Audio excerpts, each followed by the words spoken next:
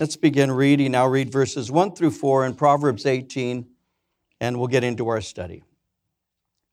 Solomon writes, "A man who isolates himself seeks his own desire. He rages against all wise judgment. A fool has no delight in understanding, but in expressing his own heart. When the wicked comes, contempt comes also, and with dishonor comes reproach. The words of a man's mouth are deep waters. The wellspring of wisdom is a flowing brook." So as we begin, obviously, we'll be looking at these one at a time and continuing our series here in the book of Proverbs, a book that promises to give to us insight into wisdom. And so as we've gone through the previous chapters, that's what Solomon has been doing. He's been instructing in wisdom. Continuing here in chapter 18, he begins to give us once again some very practical insights. And so in verse 1, he says, "A man who isolates himself seeks his own desire. He rages against all wise judgment." So this speaks of a person who refuses to listen to other people's counsel. I know nobody in this room ever refuses advice. I realize that. So hypothetically, speaking of other people in some other country or some other world, he's speaking of people who refuse to listen to somebody's advice. This is a person who rejects other people's insights, and this is someone who refuses to listen when they're corrected. This is somebody who knows what he wants to do. He already knows what he's going to do. And so when somebody speaks to them, they just will not listen. They won't listen when others will say to them, "That's not a good thing to do," because they've already decided what they're going to do. And that happens every day, many times a day. I've had more than one opportunity to minister to somebody who is coming to me with a request for advice and to spend time with that person, only to have them choose to do the exact opposite of what they were advised to do. Not that they have some kind of obligation to do everything that I'm saying, but sometimes when you give a piece of advice that is scriptural, it's solid, it's proper, there are those who reject it. Like the man who called the church, said, "I need an emergency time with Pastor David. I have to see him." And the secretary says to him, "I'm sorry, Pastor's preparing a Bible study." He says, "Listen, it's an emergency. I need to be there. I need to speak to him. I want to speak to him." So my secretary calls me and says, "There's somebody who wants to speak to you right now. Can you see them for a little while?" And I say, "Yes, of course. Tell them to come in at lunchtime. If it's that important, of course, I'll make some time for them." And so he comes in during the lunch hour and he says to me, "I know it's noon. I don't take lunch anyway. It doesn't matter." But he says, "It's noon. I left my job, and I just needed some advice, and I knew I could ask you for it." And he asked the question. He says, it's a Bible question, really.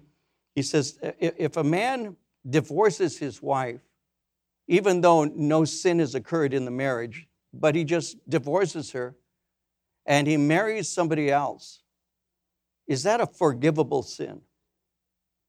So when he asked the question like that, is that a forgivable sin? Well, every sin is forgivable when it's repented of and confessed and forsaken. And I was a young pastor at the time. I hadn't experienced this kind of thing before, so I thought he was thinking or speaking theoretically. So I said, well, every sin is forgivable. And should a person sin and even do something like that, God forgives a repentant sinner. And he said, "Well, thank you. That's all I wanted to know." It only took like 5 minutes. And he left.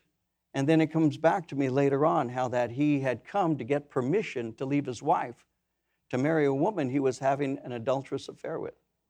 You see, so this isn't just theoretical words that we find in Scripture.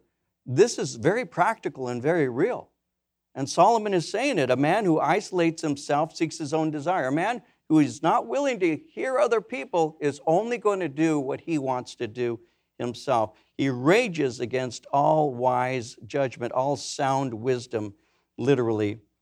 You see, when you voluntarily pull yourself away, you are left to your own selfishness.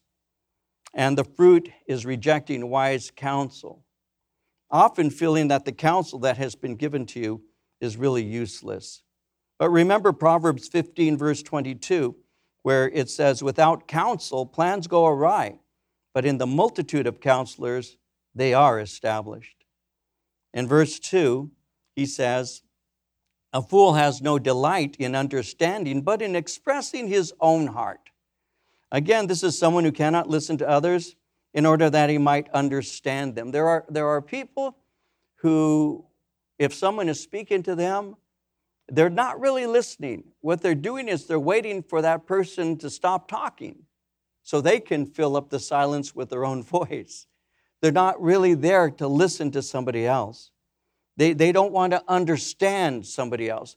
In order to understand somebody else, you need to patiently listen so that you can figure out what they're saying. We all know that. Those of us who are married know that. We know that I, as a man, I speak Greek. My wife speaks Martian. I mean, we speak two different languages. And so in order for her to understand me and for me to understand her, I've had to learn to listen. She has had to learn to listen in order to value, in order to understand. But there are people who don't value other people's opinions. They don't desire to understand.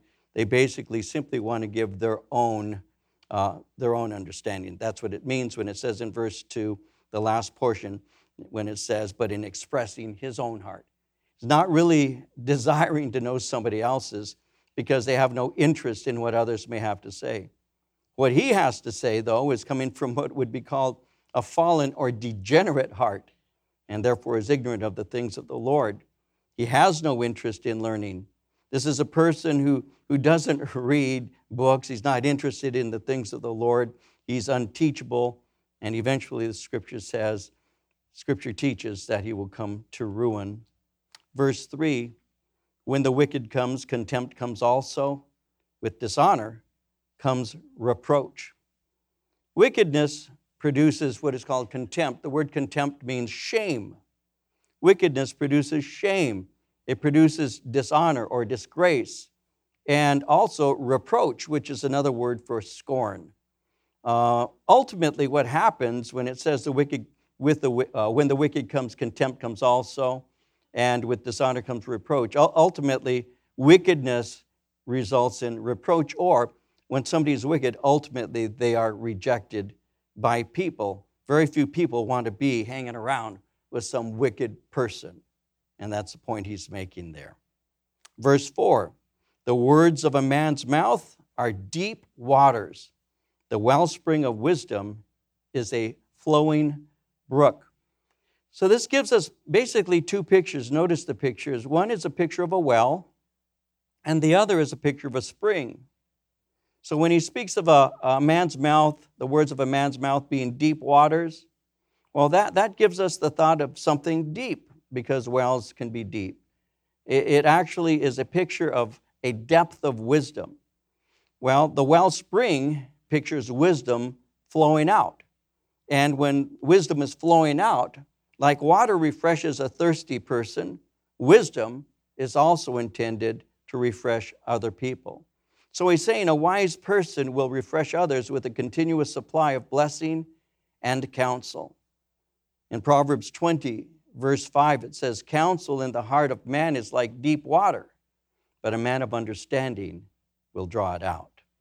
Now, if you want to be somebody who gives good counsel, remember Colossians 3:16, because there it says, let the word of Christ dwell in you richly in all wisdom, teaching and admonishing one another in psalms and hymns and spiritual songs, singing with grace in your hearts to the Lord.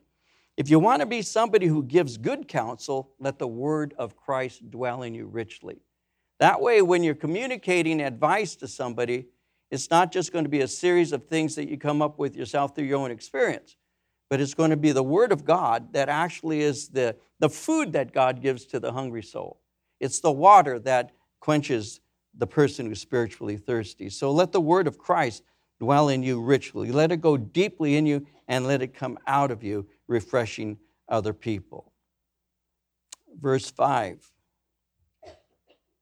It is not good to show partiality to the wicked or to overthrow the righteous in judgment. plainly spoken, judgment must be unbiased and it must be impartial.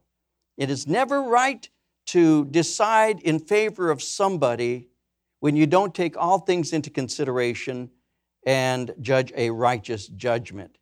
According to the Old Testament book of Leviticus, chapter 19, verse 15, you shall do no injustice in judgment. You shall not be partial to the poor, nor honor the person of the mighty. In righteousness you shall judge your neighbor. I've had people who have gotten upset with others and they have said, well, this person has offended my brother or has offended my sister. And then they will say, and I've heard this more than once, they say things like, blood is thicker than water. And so is ketchup for that matter. But they'll say blood is thicker than water. And the point they're making is, I'm going to defend my brother or my sister because they are my brother or my sister. But that's not impartial judgment, because your brother or your sister may be wrong. And there are people who carry these things in their heart towards others because they're taking offense at what the other person may have done, but they're not being fair in their judgment. They're not being impartial. One of the things that we need to learn to be is a righteous judge, impartial in our judgment, and so it's never right for us to show judgment with partiality. Verse 6, a fool's lips enter into contention. His mouth calls for blows. That's a word we still use to this day, right? These guys throwing blows. We still use that word. A fool's mouth is his destruction, and his lips are the snare of his soul. Basically, we've seen this to be true. Argumentative people get into trouble. They get into trouble. They end up having a real problem. And so it's always wise to restrain your speech. Like it says in Proverbs 13, verse 3, he who guards his mouth preserves his life, but he who opens wide his lips shall have destruction. And so it's always wise to guard your speech. And a fool's lips, according to verse 6, will enter into contention. They're argumentative, they cause problems, and they have nothing but arguments with other people. Verse 8, the words of a talebearer are like tasty trifles. They go down in the inmost body. This is interesting. A real basic way to see this is to say people are greedy and hungry for gossip. Some are. Some are very greedy and hungry for that. It's interesting how it's posed here, though. The words of a talebearer are like tasty trifles. They're like sweets. You go to a pastry shop and you see these pastries of some sort, whatever it may be that you like so much. And for some people, the words of a talebearer is a gossip. It's a person who's bearing something, and they're bearing a tale. They're taking a story, and they're bringing it to you. And so he says the words of a talebearer are like tasty trifles. For some people, they just love to hear gossip. They just love it. And he says, and they go down in the inmost body. They just devour it. They're greedy for it, and they like it. Well, the Bible tells us in Leviticus 19, verse 16, you shall not go about as a talebearer among your people. Proverbs 26, verse 20, we'll get there in a few years. Proverbs 26:20 says, where there is no wood, the fire goes out. Where there's no talebearer, strife ceases. You know that old saying, don't throw kerosene on a fire. If there is no wood, the fire goes out. There's no reason to keep provoking people so that the argument continues. But there are some people who simply love to hear gossip about other people. It's very sad, but it's very true. Verse 9, he who is slothful in his work is a brother to him who is a great destroyer. Slothful is a word we don't use anymore. It speaks of being lazy. So he who is slothful in his work is a person who's always looking for shortcuts because they're lazy. And ultimately he's saying, that's going to cause you great problems. When I was a kid, I was very lazy. I mean, I would do almost anything to get out of work. And my dad would do almost anything to get me to work. So it was quite an interesting way of life for a long time. I remember as a kid going to a catechism and learning the 10 Commandments. And I was only 7 years old. And my dad wasn't a religious man by any means. But he respected the fact that my mom was sending me to catechism classes to learn some basics of religion. I guess he felt that religion was good, at least a little religion was good for people, I don't know. But I do remember this. I do remember that it was Sunday. And I do remember my father saying to me, son, you need to rake up those leaves and throw it in that trash can. I was 7 years old. I still remember the conversation. I said, I'm sorry, Father, I can't. He says, what do you mean you can't? I said, Dad, I can't. I said, you're not to work on the Sabbath. And he said, what? What? My dad got all mad. He goes, what? I said, no, my catechism teacher said that we're supposed to have a day of rest and that Sunday is our day of rest. And I'd already gone to Mass and all of that. I said, so, Dad, I am sorry, but I cannot pick up those leaves because that's work. And I'm supposed to have a day of rest. My dad was so mad, but he picked up the leaves. My dad picked them up. So I learned very early how to con my dad. I really did. I had another tactic that was very effective. My dad was one of these guys who wanted the work done rapidly, just get it done. And so once again, it had to do with leaves. My dad had raked up a pile of leaves, and he said, son, pick those leaves up and throw them in the trash can. He thought he had me because it wasn't Sunday. And so what I would do is I would lay on my side, and I would, with one hand, I would pick up the leaves and drop them in the trash can. Then I just reach over. And my dad was in the garage. I still remember this. And my dad was watching me. He got so mad, he came and picked them all up at one time. And see, so I learned to be a slothful man at the age of 7. And so laziness is not something that the Lord blesses. And a long time ago, the Lord began to try and teach me not to look for shortcuts because ultimately it just causes problems. In Proverbs 24, verses 30 through 32, it reads, I went by the field of a lazy man, and by the vineyard of the man devoid of understanding. There it was, all overgrown with thorns. Its surface was covered with nettles. Its stone wall was broken down. When I saw it, I considered it well. I looked on it and received instruction. Laziness ends up with just a messed up house, basically. It's not productive. Verse 10, the name of the Lord is a strong tower. The righteous run to it and are safe. The rich man's wealth is his strong city, and like a high wall in his own esteem. So what this is doing here is it's contrasting a faith in God, the name of the Lord being a strong tower, with faith in money. In verse 11, the rich man's wealth is his strong city. So it's contrasting faith in God with faith in material things. Jesus gave a story, it's found in Luke 12, that is appropriate for this. In Luke 12, verses 16 through 21, Luke says he spoke a parable to them, saying, the ground of a certain rich man yielded plentifully. And he thought within himself, saying, what shall I do, since I have no room to store my crops? So he said, I will do this. I'll pull down my barns and build greater. There I will store all my crops and my goods. And I'll say to my soul, soul, you have many goods laid up for many years. Take your ease. Eat, drink, be merry.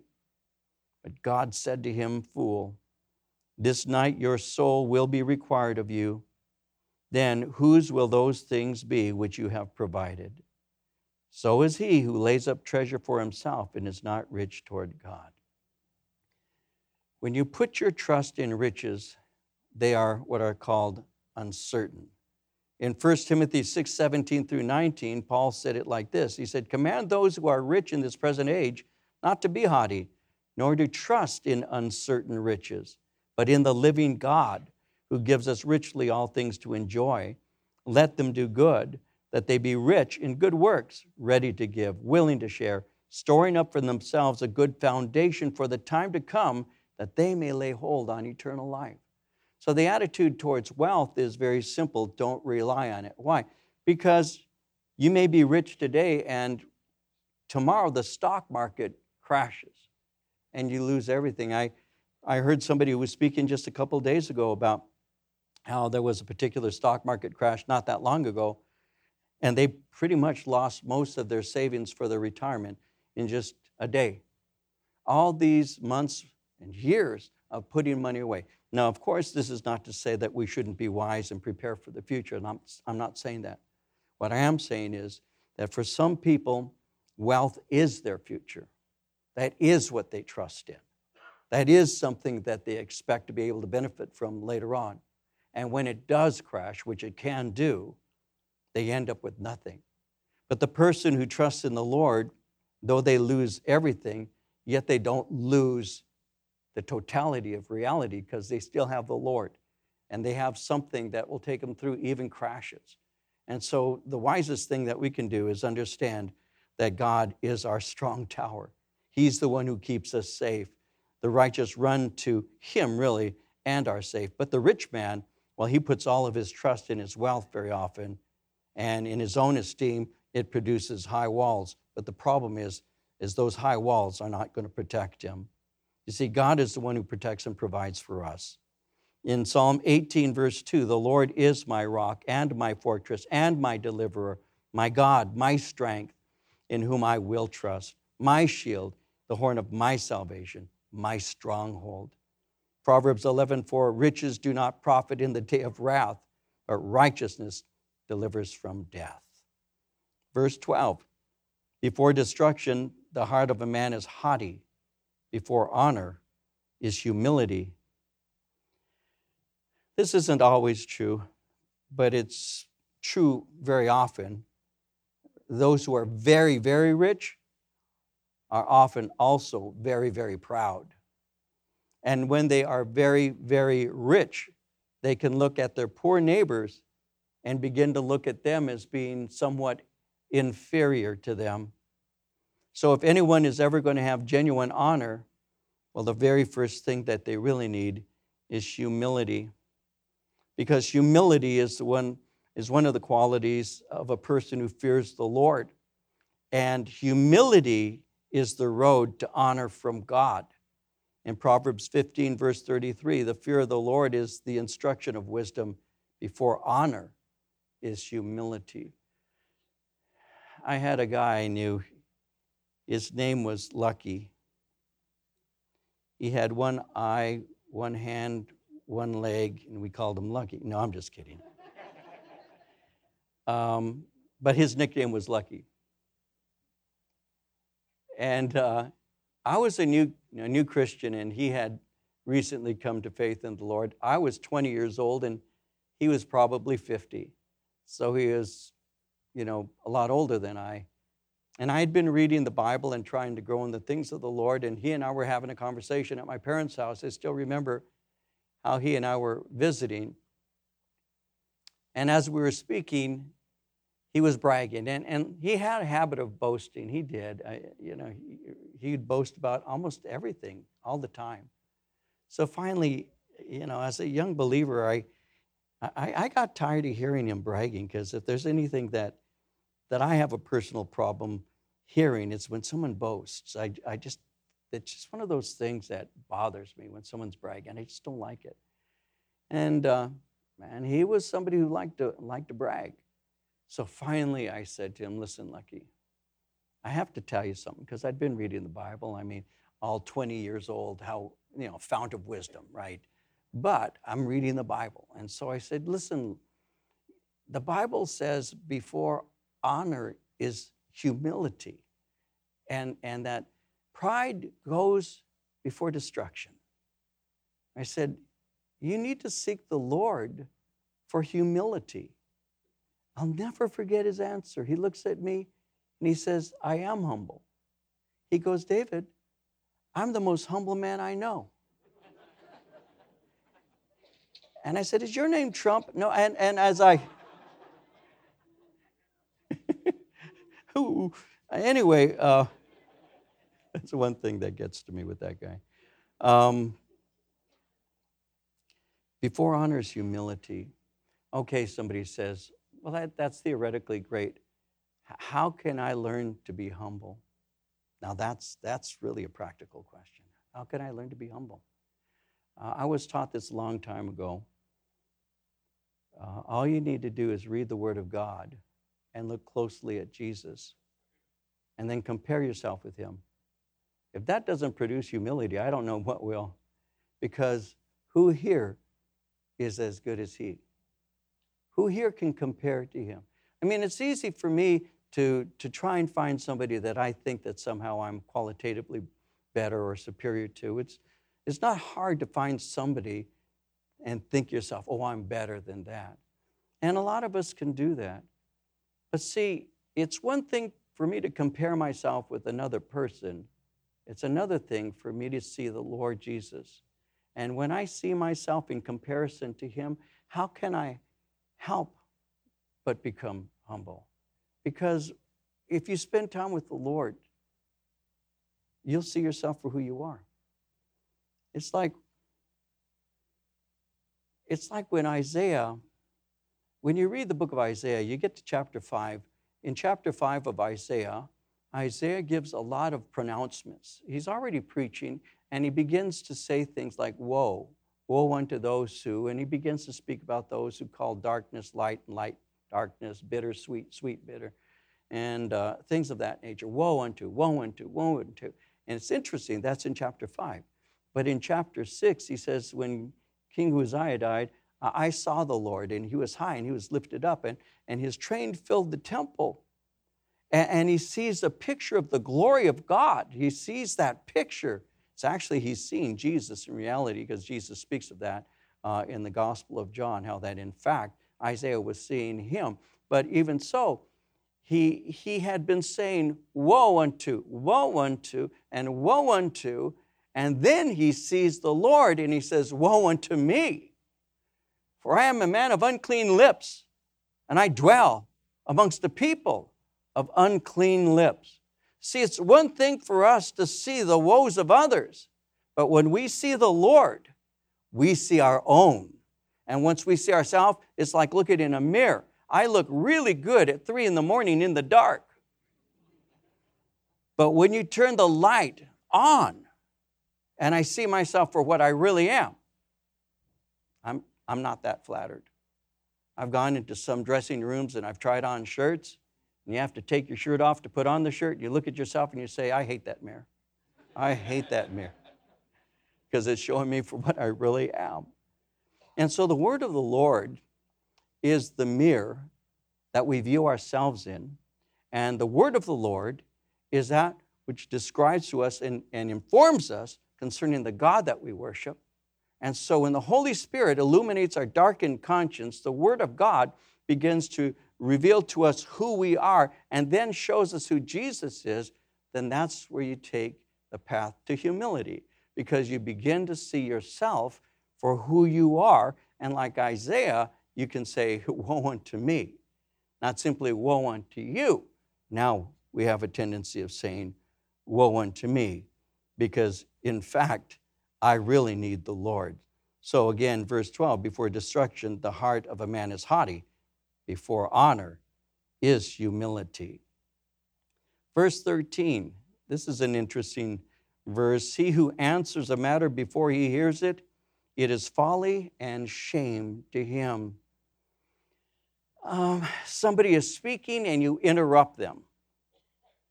And you're not allowing them to finish their thought. And when you do that, you actually dishonor them. And what that does is that reveals our character.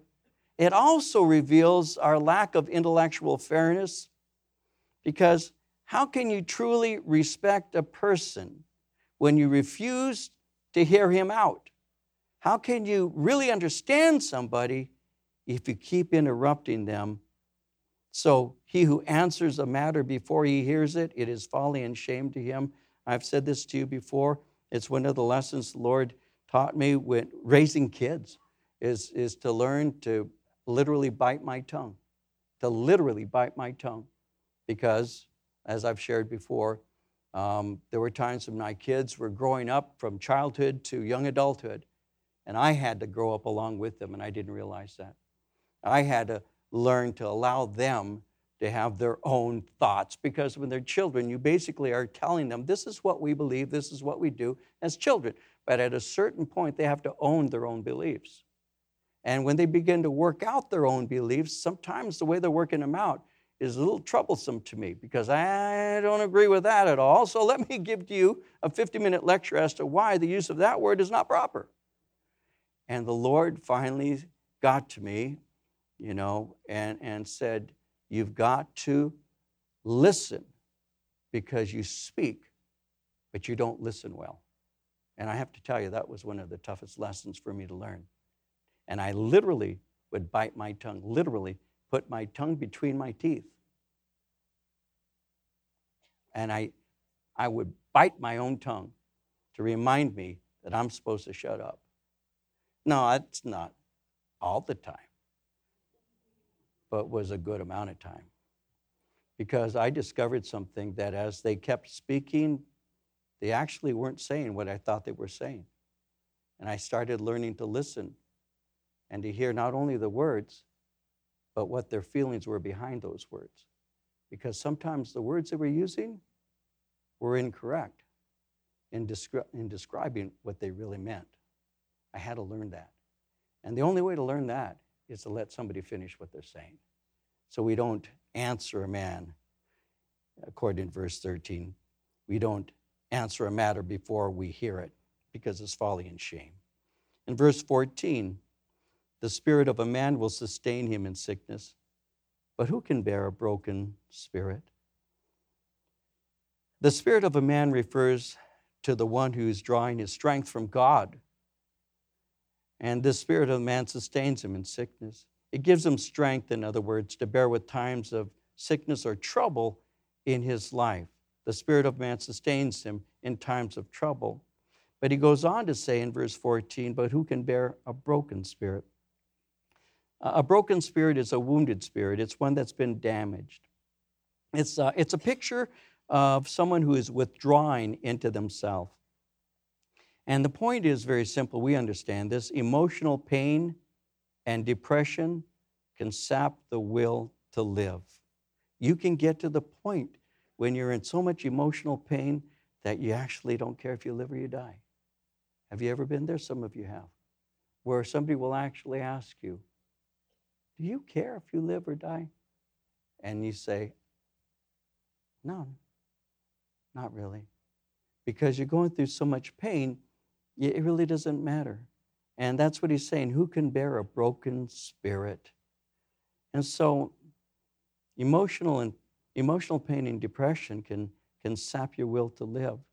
In Proverbs 12:25, anxiety in the heart of man causes depression. A good word makes it glad. A good word comes from the word of the Lord, guys. Sometimes when you're going through tough times, the first thing people will do is they stop reading the word. They stop being in God's word. God's word is what speaks to you. God is speaking to you through his word. And what we end up doing is we cut him out of the conversation, and the only thing we're left with is the things that we're feeling, the things that we are thinking. And so one of the worst things I've ever done is I've stopped reading while I've gone through pain, rather than continuing hearing from the word of the Lord, because he wants to speak to me and bring healing. That's why the word of God is so important, but that's also why it's a blessing to have godly friends. Remember in chapter 17, verse 17, how Solomon had said, a friend loves at all times, a brother is born for adversity. When you're all by yourself, when you fall and there's no one there to pick you up, it's a bad place to be. So it's a blessing when you have somebody who's alongside of you, a friend who's like a brother, a friend who can help you and be there for you and listen to you and encourage you and pray for you. And sometimes the best thing that friend can do is not advise you. There's always plenty of time for advice. But sometimes the best thing he can do is cry with you. Or the best thing they can do is just listen to you without bringing a word of correction, without bringing a word of advice. I had a friend of mine who was he was going through his master's program. It was a very intense program, and he was afraid that he had failed failed to produce a master's thesis that was acceptable. He was concerned for it. He was in what we used to call the paper chase. He was moving towards his diploma, his degree, and he was really upset because he didn't know whether he was going to pass or not. He eventually passed. He got a second master's, then he got a PhD. But at this time, he didn't know if he was going to get his first master's, and he was pretty upset with it. And one of my friends was speaking to him and said to him something like, "Don't worry about it. Everything's okay. All things work together for the good of those who love God, those who are called according to his purpose," which is true. It's Scripture. But I looked at my friend who was giving the scriptural advice at that moment, and I said, he doesn't need to hear that right now because he already knows that. What he really needs right now is for us just to listen to him while he says, "This is what I'm feeling." Because you know what? I have discovered, and so have you, that there are times we're going through things that are really tough. They're hard. They're struggles. We're hurting. And I don't need to be given a whole lot of advice. Sometimes I simply need to be given the comfort of a friend who's next to me for that moment to help me to know I'm not alone. Yes, I know my God is with me. I have no doubt that he is. But again, sometimes you want an arm around your shoulder. That's not the invisible arm of the Lord, but sometimes God's arm is around your shoulder in a sense through a brother or a sister who's saying, "I'm with you." I've said this to you before. It's true. Job's comforters did the best job of comforting when they sat there and just didn't say anything. It's when they opened their mouth that Job says, "Well, miserable comforters are you." Because they just said, "Oh, you know what? I've seen only the unrighteous go through things like this, Job. Just shut up, Jack. I don't need to hear that." Because sometimes what we need is just the person who weeps with those who weep. Somebody who can do that, because that's a brother, that's a sister. It's not that they don't want to encourage you. It's not that they don't want to help you. It's that they're going through this with you. And I have to tell you, I've been able to get through an awful lot of things with people who are simply making the journey with me, because they know the God that I'm having a bit of a struggle with at that moment. They know he's able. And sometimes it's not that it's their faith that gets me through, but they certainly are an encouragement to me to hold fast. So the spirit of a man will sustain him in sickness, but who can bear a broken spirit? Verse 15, the heart of the prudent acquires knowledge. The ear of the wise seeks knowledge. And so this actually contrasts a bit with verse 13, where it had said, "He who answers a matter before he hears it is folly and shame to him," because now it speaks concerning the heart of the prudent acquiring knowledge and the ear of the wise seeking knowledge. And so the wise in heart are teachable. They eagerly pursue the things of the Lord. Notice how it speaks of acquiring and seeking. So that gives us an insight into pursuit. And this is something that motivates them. Proverbs 1 verse 5 said, "A wise man will hear and increase learning. A man of understanding will attain wise counsel." Proverbs 4:7 says, "Wisdom is the principal thing. Therefore, get wisdom, and in all you're getting, get understanding." So this is something that you pursue, and you are teachable, and you are eager to continue learning. Verse 16, "A man's gift makes room for him and brings him before great men." This is interesting because what it's literally saying is influence can be bought with gifts. A modern picture of that is a lobbyist in Washington. They use their finances by influence. So it's not always a good thing. Proverbs 19:6 says, many entreat the favor of the nobility. Every man is a friend to the one who gives gifts.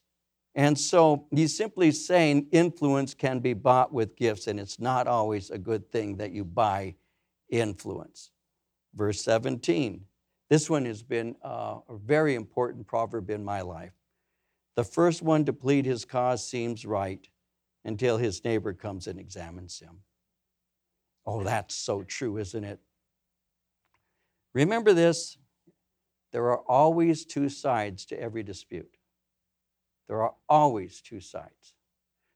You'll have someone who will come to you and will say to you, this is what they did to me. And they hurt me, and they this, and they're your friend, and you love them to pieces. And you start getting upset because how dare they treat you that way? And you listen to them because they're your friend. And so the person they have the problem with comes in, and you're mad at them. You don't even know anything about their side.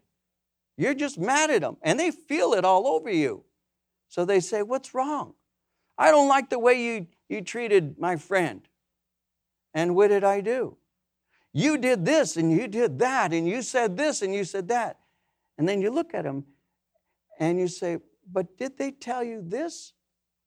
And then everything starts to change. Because the first one to plead their cause is always right. Because that's the single source of information you're getting. Be very careful that you don't show partiality and judgment. Be very careful that you don't take sides with people simply because you love them. Again, we need to be impartial. Plus, we need to be careful not to be recipients of gossip. We don't want them to be tasty trifles in our life. And so be aware of that. There will always be two sides to a dispute. And sometimes people are won over unfairly because somebody got to them first. Verse 18. Casting lots causes contentions to cease and keeps the mighty apart. Well, when it speaks of casting lots was a way of trusting God for the answer. That's how they at one time would seek answers from the Lord through this particular system called casting lots. And so, as it says in Proverbs 16:33, the lot is cast into the lap, but its every decision is from the Lord. So that was a way of trusting God for an answer. But today, we don't go out there and try and find the Lord's will through doing things like that. What we do now is we spend time in the Word of God, we spend time in prayer, and we spend time seeking the Lord's Holy Spirit to lead us in decisions and direct us in our footsteps. So we don't cast lots seeking answers from the Lord. Verse 19, here's another very practical proverb. A brother offended is harder to win than a strong city, and contentions are like the bars of a castle. That's very true. When you offend someone that you're very close to, it's very difficult to heal the relationship once it's been broken. Have you discovered that? It's true. Every one of us, sometime in our life, has somehow violated a friendship in one way or another, and it's hard to win them back because they're so offended. They're so hurt. And you can apologize till you're blue in the face, and very often, they just don't want to hear it. They're that upset. So a brother offended is harder to win than a strong city. Verse 20, a man's stomach shall be satisfied from the fruit of his mouth. From the produce of his lips he shall be filled. That's an interesting proverb. Beneficial speech produces satisfaction for the speaker as well as the listener. Proverbs 12:14 said, a man will be satisfied with good by the fruit of his mouth. Verse 21, death and life are in the power of the tongue, and those who love it will eat its fruit. Death and life, now that's interesting. But notice, death and life are in the power of the tongue, and those who love it. The question is, love what? Love it. Love what? Those who love speech. Those who love, when it says the power of the tongue, it's another way of saying the power of speech. Those who love talking reap consequences, because the things you say will ultimately result in either good or bad consequences. Remember James chapter 3, verse 8? No man can tame the tongue. It is an unruly evil full of deadly poison. And remember Proverbs 10:19. In the multitude of words, sin is not lacking. He who restrains his lips is wise. And so if you love to talk, you're going to eventually give enough things to get people upset at you. So be aware of that. Verse 22. He who finds a wife finds a good thing and obtains favor from the Lord. We'll talk about that for a minute. Okay. He who finds a wife finds a good thing. Well, the way this is phrased in the original language actually carries with it an interesting kind of connotation.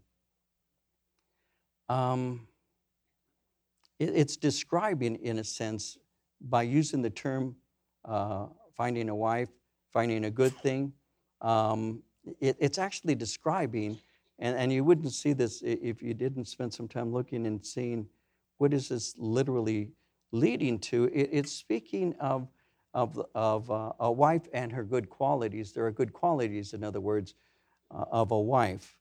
And when you read your Bible, there are things that you see that are great qualities of a good woman, a good wife.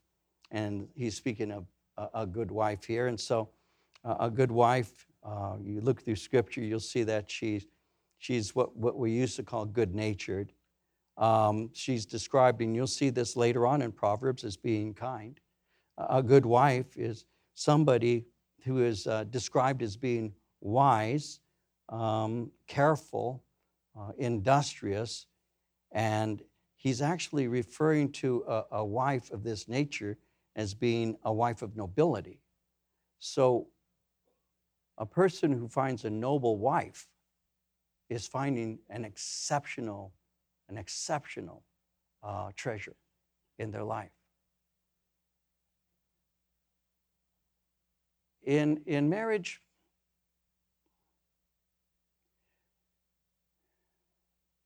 I'm trying to say this right, not because it's offensive, but because I want to make sense. Every married person in this room will know what I'm saying, and every parent would know what I'm saying when I say it like this. The man that I am today,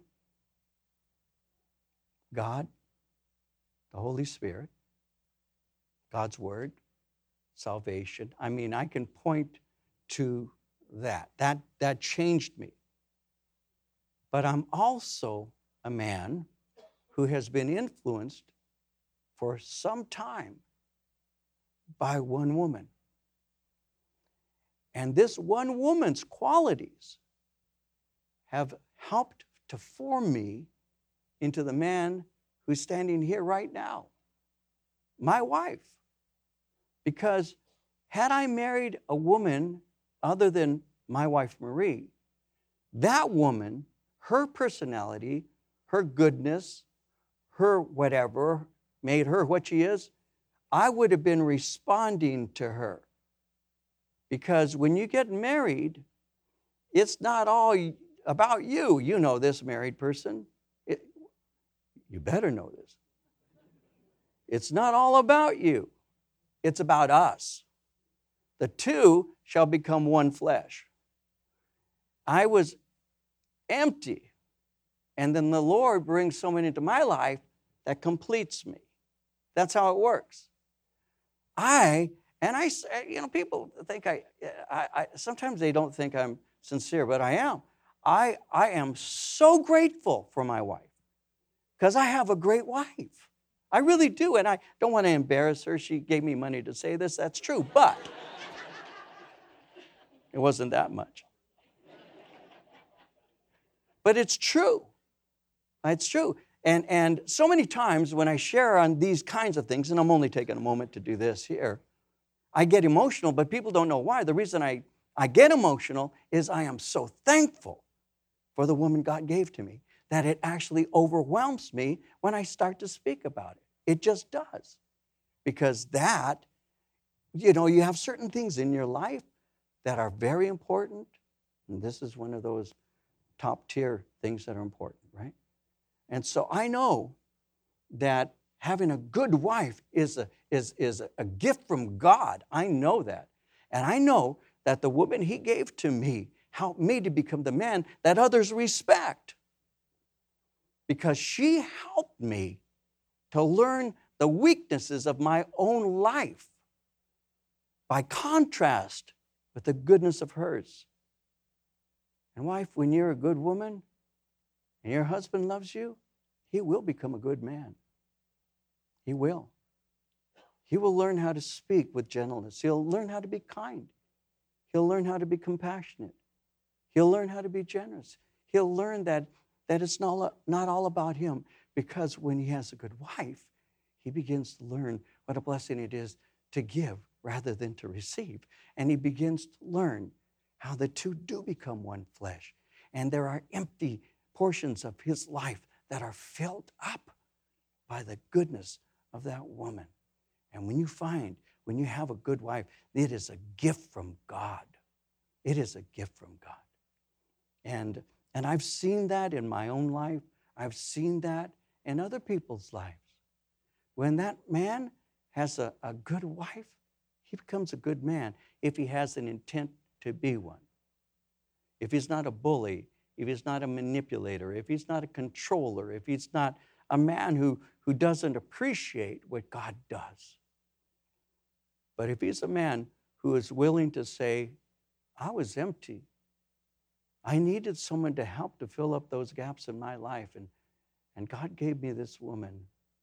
And I see her as what she really is. She's a gift from the Lord to me. You see, I prayed that God would give me the right woman.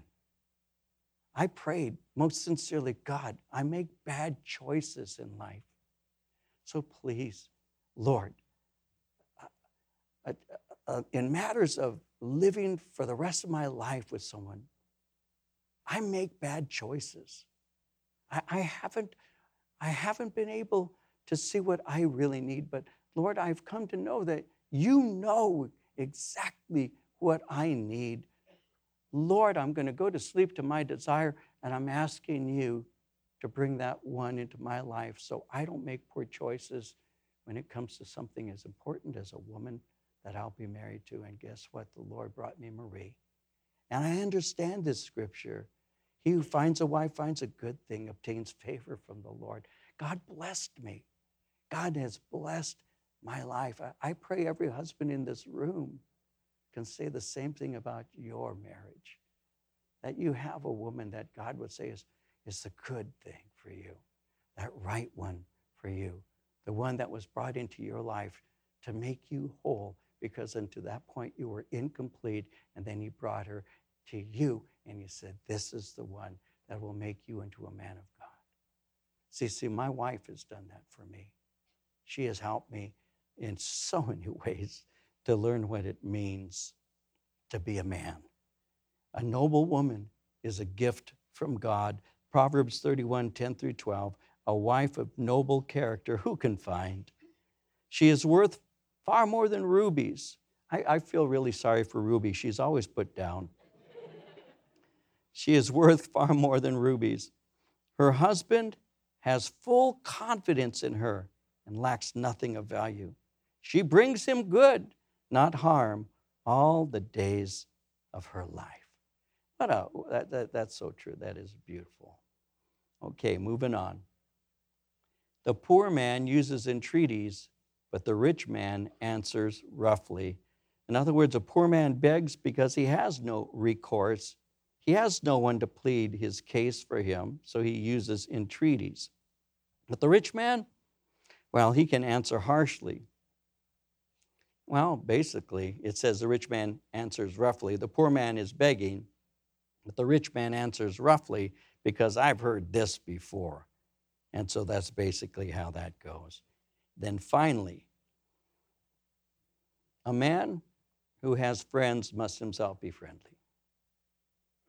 There is a friend who sticks closer than a brother. Let's take a moment and look at this, and then we'll close. You want to have a friend? Be friendly. Boy, that makes sense. You know, there have been times when people will say, well, you know, it's hard to make friends. And that can be true. But one of the things that we need to cultivate if we want to have friends is we need to cultivate within ourselves a friendliness towards people, vulnerability, if you will. Prove to be a friendly person yourself, because friendly people are attractive, you know. But people who are not friendly, well, they're not always that attractive. I mean, and that happens in churches. You come to church and you're used to being seated in a certain place. I know there are people in this church who think that the chair they're in, when they're in church, that's their chair. That's their chair. That's my chair. And I have seen it. Well, they'll come and they'll look at somebody who's in their chair. I've seen it, you know, like you bought that chair. But that's my chair, you know. And then there have been times where people say, you know, that person's not real friendly towards me, and it's hard to make friends. And a long time ago, this particular proverb became real to me when he says it. If you're going to have a friend, you need to be friendly yourself. Sometimes you come to church like this one here, and you'll be next to somebody, and you'll think they're an unfriendly person because they don't say hi to you. But that's the first time they've been in this church too. And they're looking at you saying, what an unfriendly person. They didn't say hi to me. And so it's just real. So you have to be aware of that. So if you're going to have a friend, then be the kind of person who's friendly towards others. But there's another portion where it says there is a friend who sticks closer than a brother. And yeah, we can have some physical friends who are closer than a brother. I mentioned this last week, I believe, but I have a friend, his name is Bill, and when we were growing up, he lived across the street from me. And I can honestly say to you that from the time we were young until we were in our late teens, I actually looked at him as someone I loved more than my own brother Frank, my own blood brother. He was that much closer to me. He just was. There are friends who are actually closer to you, especially believers. You may have an unbelieving family member. You love them. I mean, they're your family. But you have friends in the Lord who are there when you need them and bring spiritual strength to you in your times of need. But who is your very best friend? Here's something that's really important. This is really important. It's so basic that people will think it's too simplistic, but it's not. It's very real. My very, very dearest friend is Jesus Christ. You need to understand that. That's called Christianity, by the way. That's not weirdness or fantasy or imagination. That's Christianity. The closest friend you have, closer than your husband or wife, closer than your children, closer than the best friend you have on earth, your very best friend is Jesus Christ. And he will never, never, never leave you nor forsake you. He will never, ever let you down. He never leaves you alone. He is always by your side. And when your closest friend can't show up, and even though he's texting you, it's not him being there, Jesus is with you. When you understand that, you are never alone. I am never alone. I am never alone, for he is with me. He never has forsaken me. He has never left me by myself. I have always had a sense, my God is with me. He will not leave me. He sticks closer than any brother. And that's Jesus Christ. That's where the Christian faith finds its strength. If you're always looking to a human being, that person will eventually let you down. We just do. We just do. Not that we want to, not that we plan on it. We just do. because we're failures at perfection. That's just the bottom line. That's why I can love my friends, but I know they're human and they will make mistakes. They will do things that can hurt. They will make me feel sometimes like I'm all alone. But I have to tell you, and this is not pretend. I'm not saying this just because I'm a pastor. I'm saying this because I'm a Christian. Jesus has never left me, nor has he ever forsaken me. He has been with me through the highs of my life and the deepest lows I've ever experienced. And he has never left me. He has carried me when I cannot carry myself. He has been beside me because he's not only beside me by his Spirit, he lives within me. He instructs me by his word. And he gives me great comfort when others can't, because he knows every single thing about me, everything. He knows my testimony in a way I've never told anybody else. He knows the real, complete one. And guess what? He still loves me. And because he knows everything about me and still loves me, who is my best friend? Jesus Christ. There is a friend who is closer to you than any brother, and that's Jesus. Make sure you understand that.